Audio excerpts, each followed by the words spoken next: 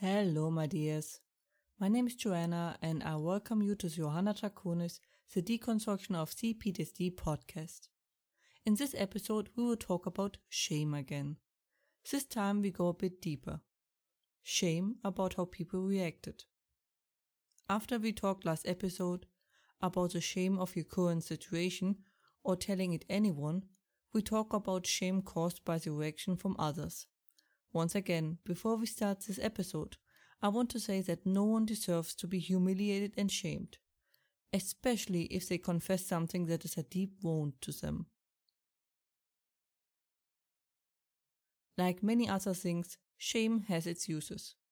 It is an important tool for us as society to tell a member of it that it is behaving wrong. Children learn this way how to behave, as do adults. So, like everything we have, do, and use, it can be twisted into something harmful.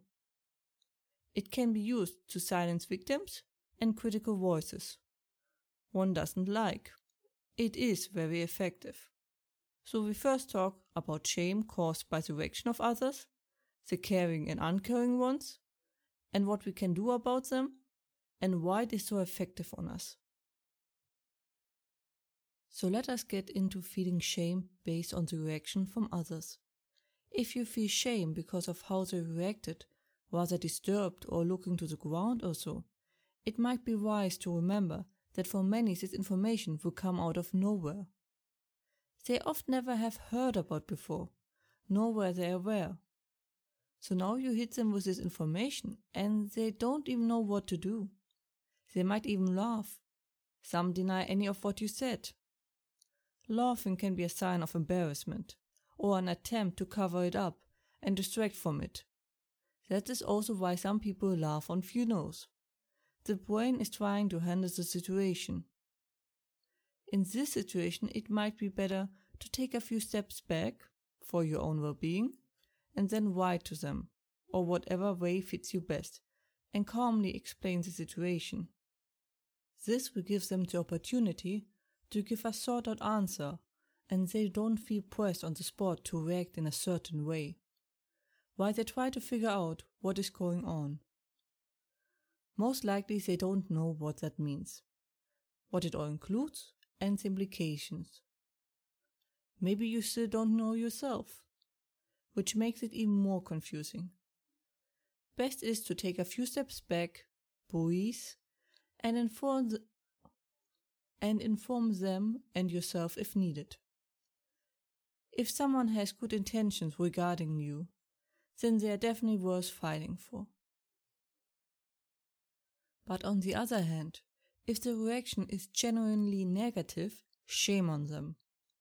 If you genuinely care about someone, you try to comfort them. You care about their well-being. Making you feel silly, stupid, overreacting, over-emotional, unworthy, and the like is not okay, not in any way, shape, or form. You by no means deserve to be treated this way, but even with logic by our side, it is hard not to fall to the feeling of being ashamed. What good is the truth when you sit alone in your room? Being right and getting right are separated phrases for a good reason.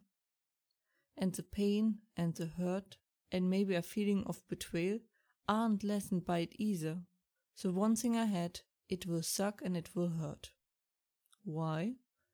Because you are mourning the loss of that relationship. You might bargain with yourself that the relationship you have with them is better than having none at all, but deep down you know that that is not true. But many fear being alone in this world. Additionally, is PTSD often causing to act in self-harming way. We seek the punishment we think we deserve, subconsciously, which reaffirms the beliefs we get from PTSD. And the circle continues. So, how do we break it? Best course of action would be, of course, to cut all those connections and to look for new ones. This should, after a time of mourning, increase your happiness and stability greatly.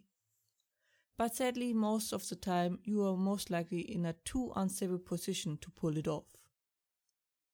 So we are doing it step by step. First, we need an alternative stabilizing social network. I recommend the web for 2 reasons. First, you don't need to go anywhere and can reach anyone all the time. While connected around the world, no one is wondering why you are awake at this hour. Secondly, it is easy to get distance if needed. If the social network online is becoming too much for you, just turn it off then. There doesn't need to be a confrontation if you don't want to. The third reason I can only recommend for a specific group, so you can keep it secret. Sadly, getting in contact with abusing, toxic people is pretty standard for people suffering from PTSD. Those people can spot us easily and know how easily we are controlled, because deep down we think we deserve to get treated this way. Which is, of course, wrong, but sadly it still happens. Those people would never let you have any alternative friends or contacts, because they could give you the self-confidence that they are so actively sabotaging. So it is best to keep it a secret. If you can cut them out of your life right away. It might not feel like this at the start, but you feel so much better without them in your life. Because at the end of the day, the fault lies with them and not with you. They are acting shameful for not looking out and caring for their friend, especially in this time of dire need. If you have trouble determining which those people are, imagine the world is ending in 6 hours. Who would you want to spend these last hours with? Like they are, not the way you wish they were. Who is it? In the presence of who do you feel safe, comfort, happy, or at least happier, and want to stay with? If there is no one immediately coming to your mind, then I think it is time for new people in your life. With all that in mind, you might ask yourself, why is all of this so effective on me? Even when I know better, I find it very hard to go against it. Well, there is a good reason why it is such a useful tool. As a person suffering from PTSD, you are close to being an outcast. It means usually you are not able to work, your health isn't the best, and you often can't stand on your own. You have now more or less the status of a handicapped person. Similar to a sudden accident where you get handicapped, you will most likely have lost a lot of people and are met often with a lack of understanding. With that comes your place at the corner of society where being friends with you has no real benefit. You have no power in this position and no longer are good for networking. Friends often will leave you. This is often referred to as fair weather friends. I call them hillies. Running to the hill by the first sight of trouble. I know that it is extremely painful, but their behavior is wrong, and you know it. It doesn't matter if you are actively aware of it, but most likely you are aware of it. That is why you feel under such stress. You can feel you are on the corner and scared to fall off the border. And that is why the vultures and toxic people are circling you. They know you are pretty cornered and therefore can be easily controlled, because you can barely move and evade their attacks. You are at your most vulnerable, which makes the negative reaction by those around you so powerful. It is hard to take a hit for something if you're already on the edge. You should tread carefully.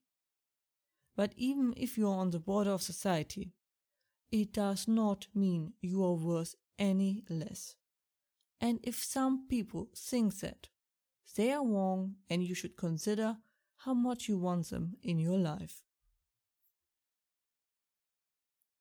I should have known what knocked me out so badly. Every time there's a flu season, I get it. Most of the times even before most others do. This time it is no different. But luckily it is leaving me. We have a saying, the flu comes a week and it leaves a week. So far I can only confirm that. Besides being a walking zombie, it was harmless and I'm really grateful for that. I hope it isn't too audible in my voice. But I can't wait to be better and make a pumpkin potato soup. Best thing about late autumn. Oh, and of course the sweet chestnuts. And a few other things. I do enjoy cooking a lot. Sadly, if you cook by yourself, the more extravagant dishes are too much for one person. Oh well, I'm still looking forward to a lot of great food.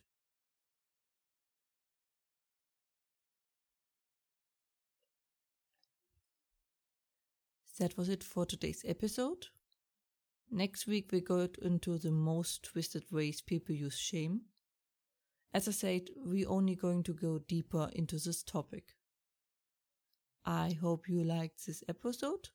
If you have any questions or feedback and the like, please let me know at contactme@johannadraconis.com. More information and transcripts you can find as usually under johannadraconis.com/podcast. And links are in the description. I hope to see you next time. Watch yourselves and have a wonderful time.